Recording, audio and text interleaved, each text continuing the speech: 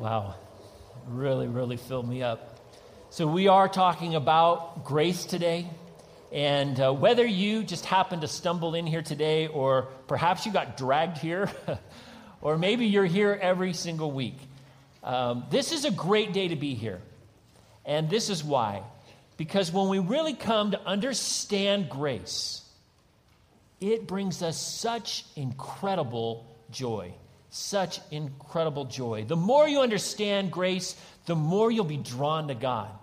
The more you'll love Him, the more grateful you'll become. God draws our hearts to Him through grace. And I think that grace is a very important topic. We sort of live in this era right now of gracelessness. I'm not even sure that's really a word. Gracelessness.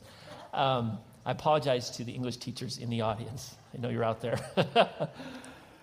But here's what I'm trying to say, that we live in a time when grace is rare, it's scarce. Our culture has grace anorexia, if you will. So what is grace anyway? Well, grace is undeserved favor. It's God giving me what I need and not what I deserve. See, the concept of grace is actually quite countercultural if you think about it. It goes against our nature, and it goes against a lot of the messages that we get from our media and our culture. So, for example, you might recognize some of these. Let's see if you do. Such messages like this. There's no such thing as a free, what? Lunch, right. No such thing as a free lunch. We make money the old-fashioned way. We earn it. You got to say it like the guy in the commercial. We earn it. God helps those who helps themselves, right?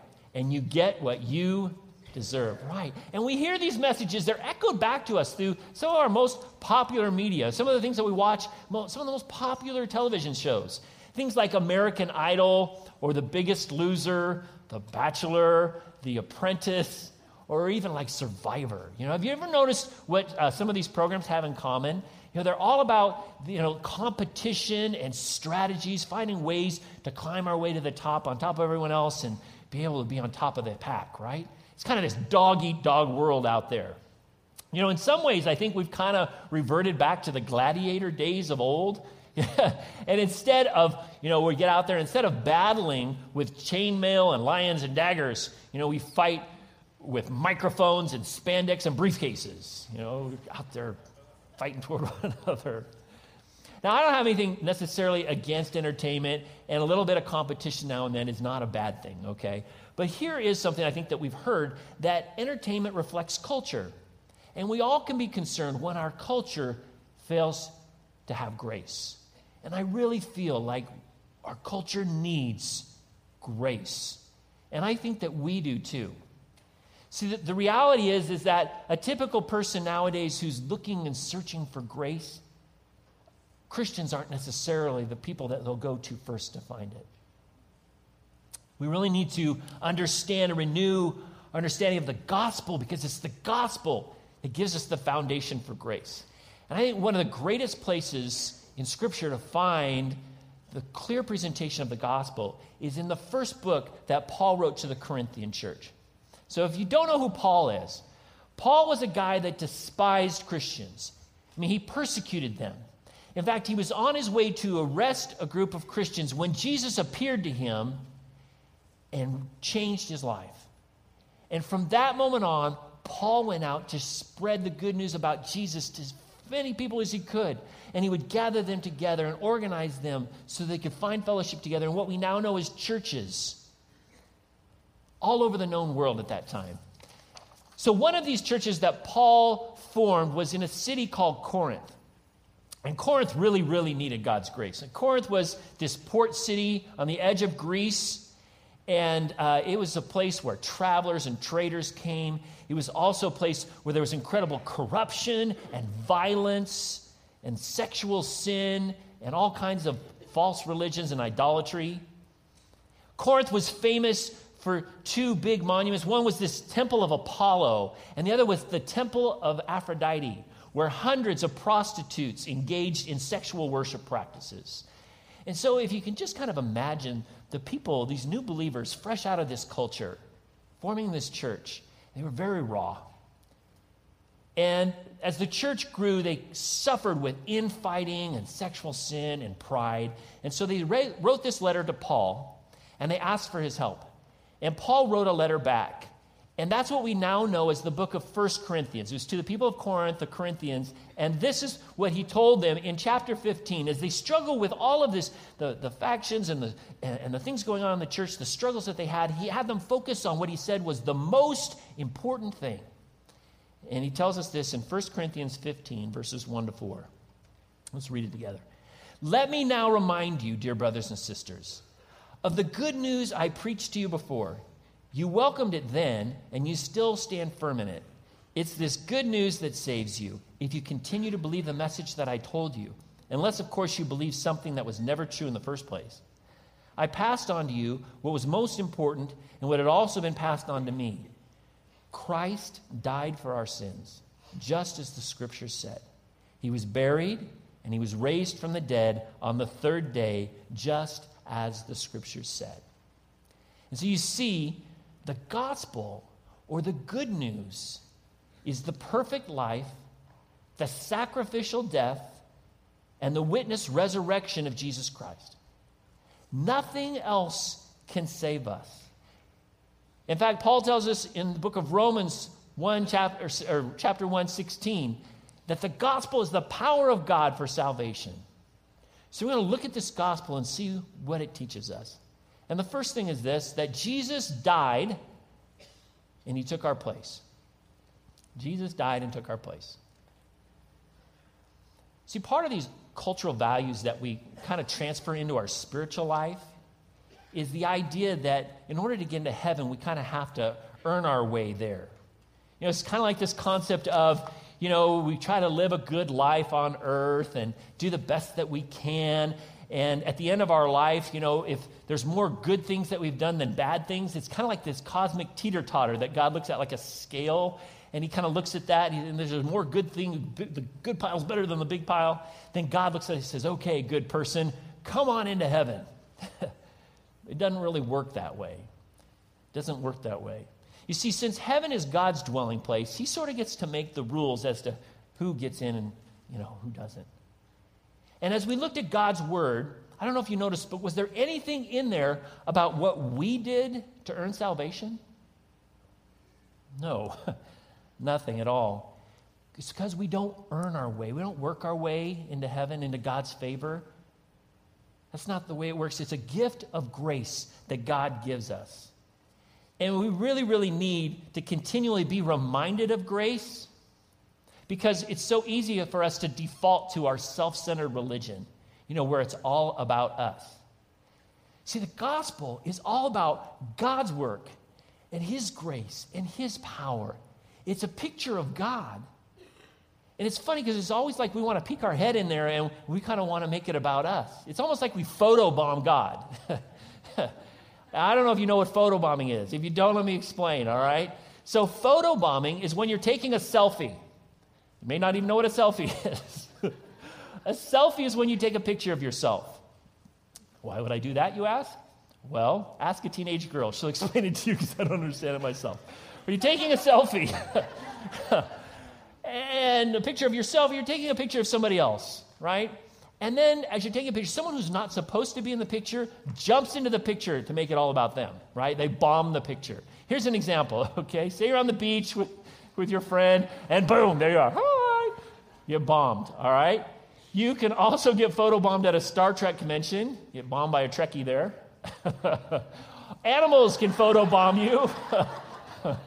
That's a great one. Yeah, bombing at the lake. Yoo-hoo! There's me. There we go. And yeah, even celebrities can photobomb you. Kind of fun when that happens. And photobombing can be dangerous. You have to sort of be careful. Our tendency is to want to photobomb God and minimize grace. But what we really need to do is to step back and glory in what God has done. Glory in what he's done. Here's the true picture, the real picture.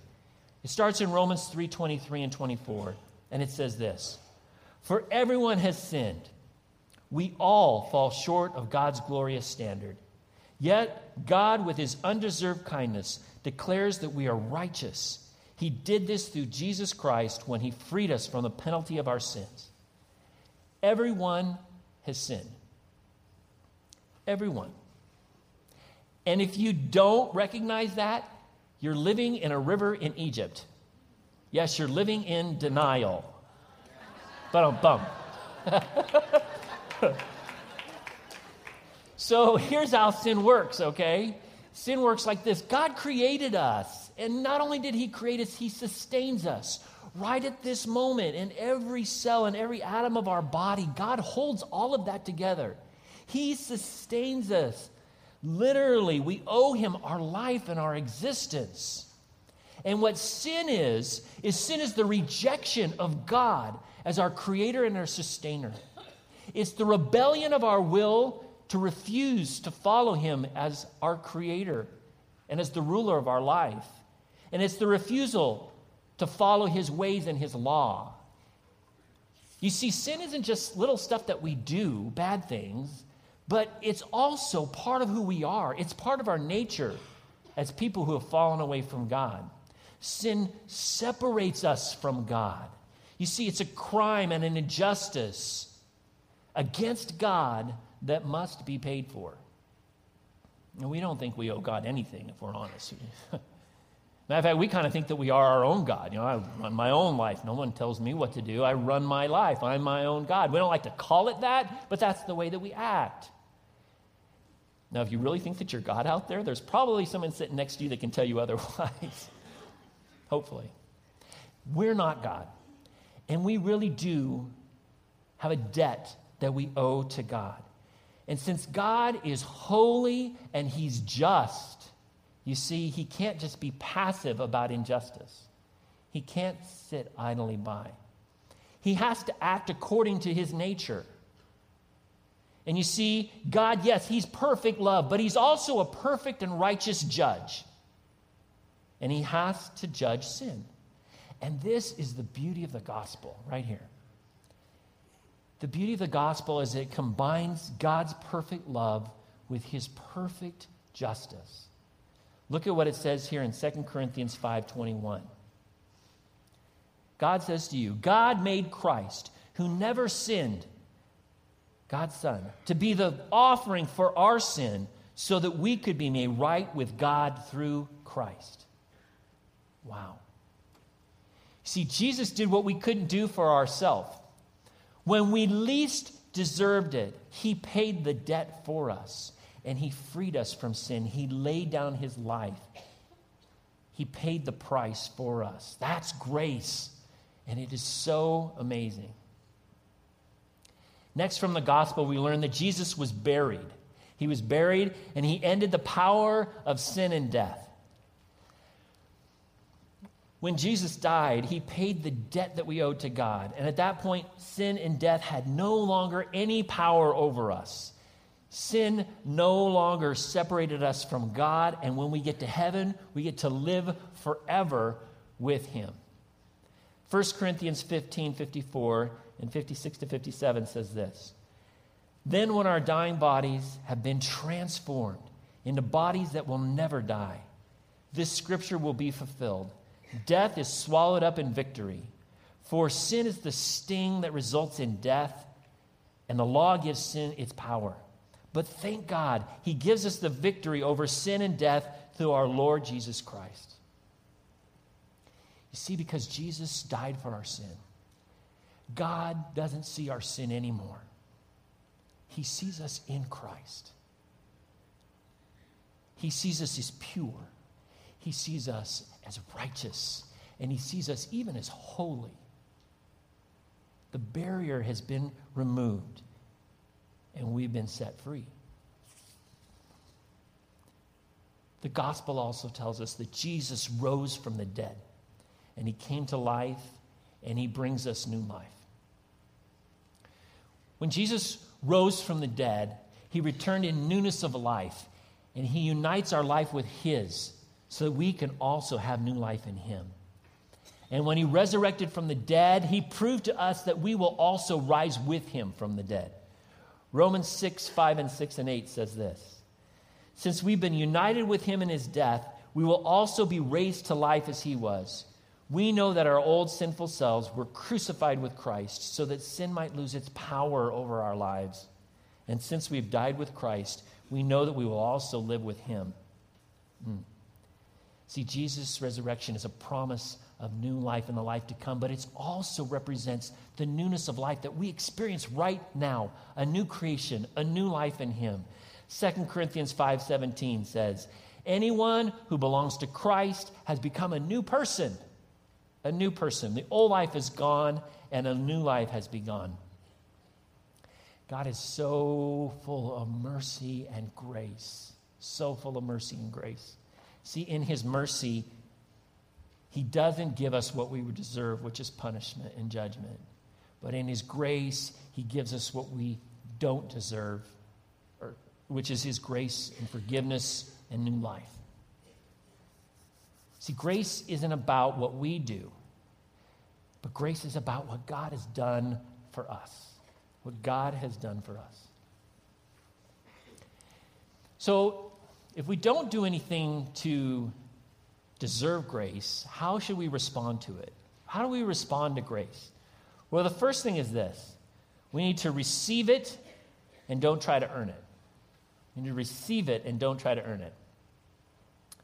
So grace is a free gift that's given to us by God that we don't earn. And most of us in the room, many of us have heard this before. We say, yes, I'm saved by grace. So good. I've been hearing this. I love this. I'm saved by grace. But at the same time, I think a lot of us still really struggle, if we're honest, and this is so important to focus on. If we're really honest, we still struggle with the idea that we have to perform in order to please God. Do you recognize that in yourself? I do in myself. That a lot of times, we're not actually living in grace when we doubt God's total love and acceptance for us. We slip into this performance-based faith. And some of us, we perform really well, you know? We have a great day and we're just like, God's going to be so happy with me because I did my quiet time today. And other times, you know, many of us feel like failures because it's like, I just feel like I'm a failure at being a Christian.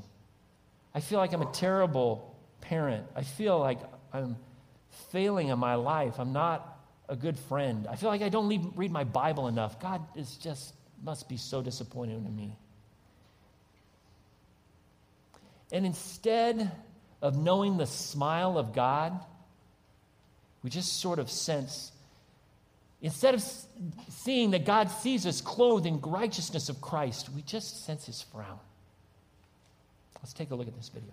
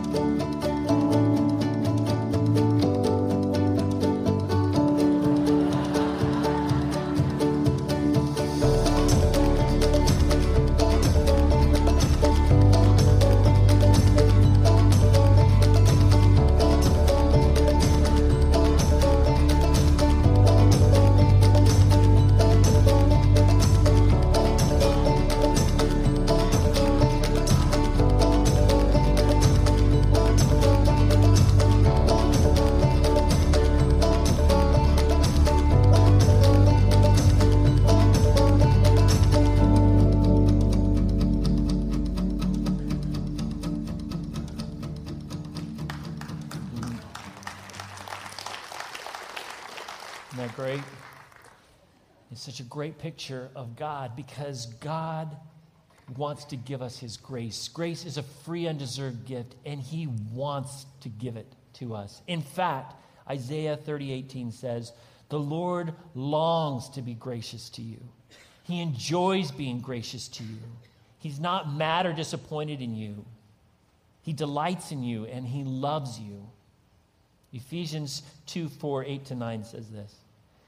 But God is so rich in mercy, and he loved us so much that even though we were dead because of our sins, he gave us life when he raised Christ from the dead. It's only by God's grace that you have been saved. God saved you by his grace when you believed, and you can't take credit for this. It's a gift from God. Salvation's not a reward for the good things we've done, so no one can boast about it. See, God's grace is a gift that we receive by faith. And what do you do with a gift? Well, you receive it, and you're grateful for it, right? See, some of us think, we receive this gift of grace, but then we feel like it's our job to go back and pay God back by living a good Christian life, right? You see, grace is a gift. It's not a loan that we got to pay back. It's a gift that we receive. Grace isn't just the way that we meet God, but it's the way that we learn to live in him, enjoy and breathe in, and live life in grace. Next, we need to learn to embrace it. We need to embrace grace and not abuse it. Embrace it. Now, some of us, there's still part of us that's like, we got to hit the brakes here for a minute. Grace doesn't mean we can just go out and do whatever we want to, right? Exactly. That is true. That's exactly right. You see, we abandon grace when we downplay God's holiness and we minimize the seriousness of sin. The gospel tells us that Jesus died for sinners. That's a big deal. When we play around with sin and we treat forgiveness like it's a small, trivial thing, that's not grace.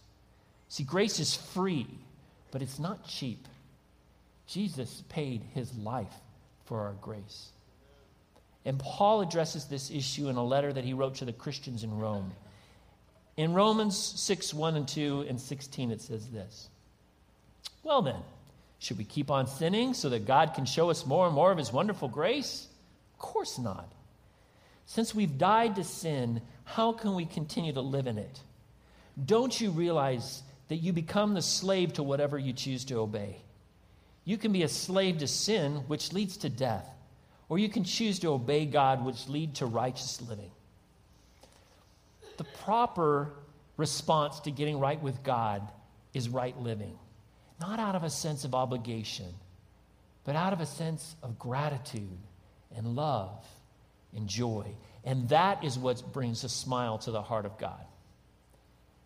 And third and last, we need to learn to live in it. We need to live in grace and don't desert it. Have you ever received a gift, and you look at it and then you kind of put it in the closet or stick it out in the garage? Now, I hate to admit this, but a couple of Christmases ago, my daughter, she bought me this thing for Christmas. It's a head scratcher. It looks like a daddy long-legged spider made out of metal. It goes on your head, and it's supposed to relieve stress. I really could have used that this week because I had a little bit of a stressful week, but it's sitting in my closet. You see, any gift that we receive and we don't use, it doesn't do us a whole lot of good, does it? And I think a lot of us have settled for kind of a goldfish type of grace.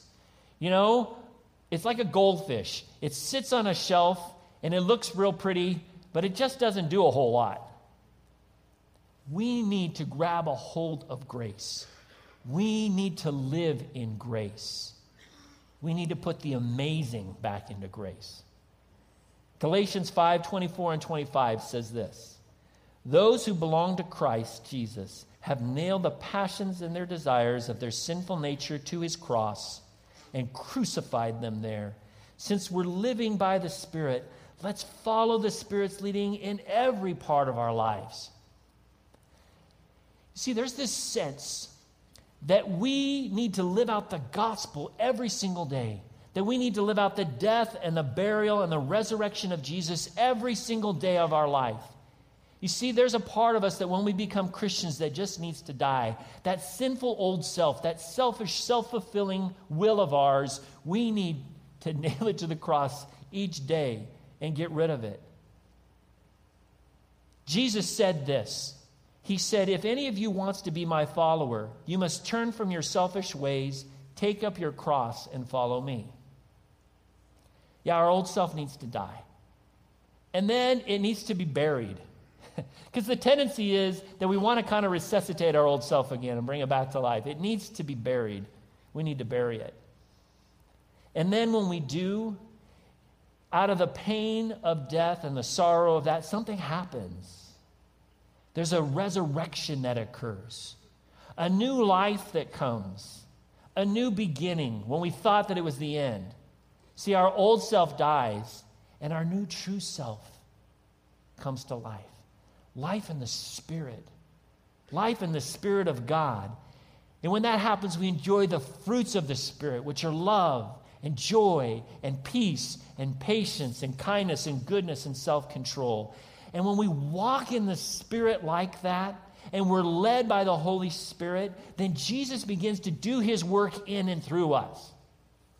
Ephesians 2:10 tells us, for we are his workmanship, created in Christ Jesus for good works, which God prepared beforehand, that we should walk in them. See, God wants us to live in grace and share his grace with others. That's the gospel. He wants his children to share the grace that we've received with the whole world. It's this grace that's for you and for me, for all of us. Pastor Tim Keller said this quote. I think it's great. It says, the power of the gospel comes in two movements. First, it says, I am more sinful and flawed than I ever dared believe. But then quickly follows with this, I am more accepted and loved than I ever dared hope.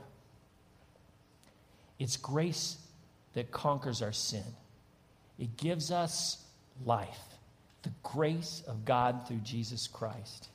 It's our living hope, both now and forever. Amen. We're going to move into a time of communion. And communion is such a perfect example of grace. Because we're gathered here. We're gathered here together as God's people, as the body of Christ. And we've come to remember what Christ did for us, the sacrifice that he made. See, God came in a human body, and we break bread to symbolize that his body was broken for us in order to make us whole. And we also drink juice to remind us of Jesus' blood, that he became our substitute and bled and died and gave his life for us to cleanse us of our sin. Will you pray with me?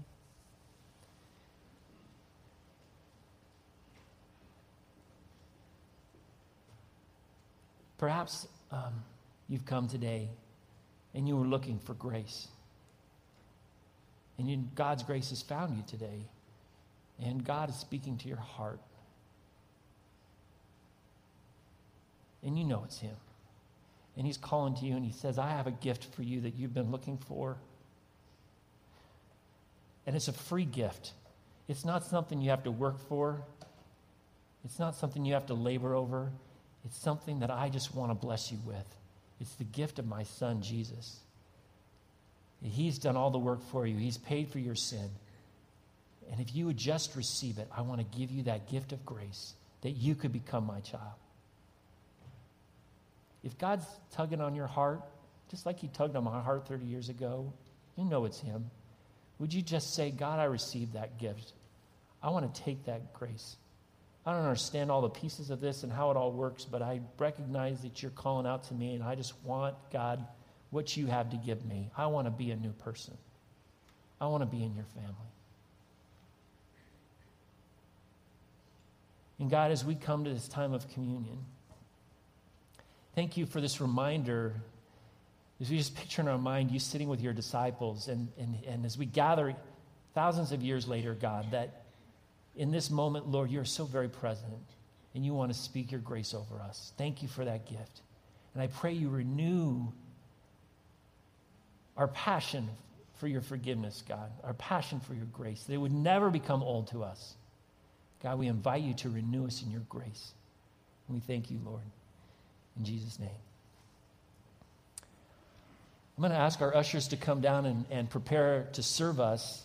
And I'm also going to ask a favor, and I want to be sensitive with this, but I want to ask a favor of those of you who've not received Jesus as your Savior yet. And that would be this, that just out of the significance of what communion means, I would just ask that you would be an observer and not participate in communion at this time. I'd appreciate if you could do that for us.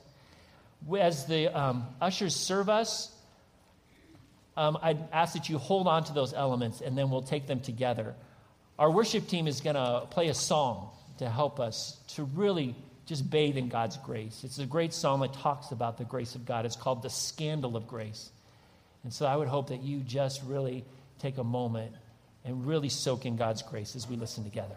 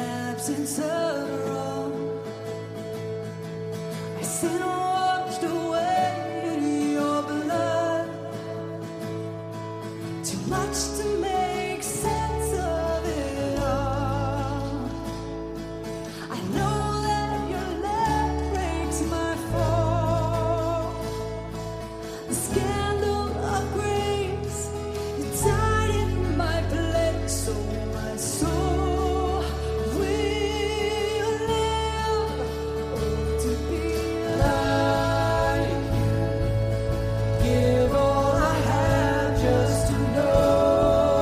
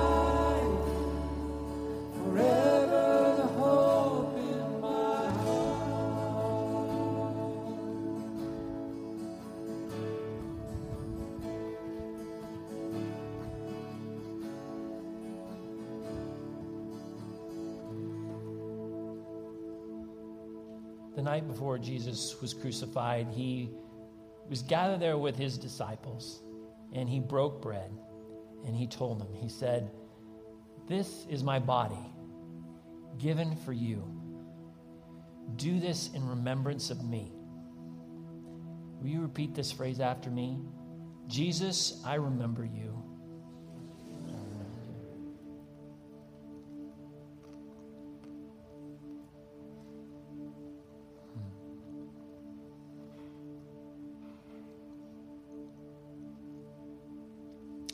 And then Jesus took the cup and he told them, "This represents my blood that was poured out for you.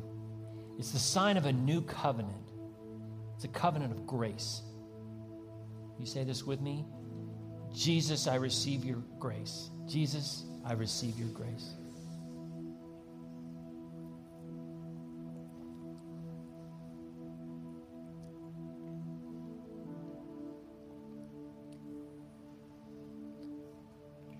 Lord, we thank you so much.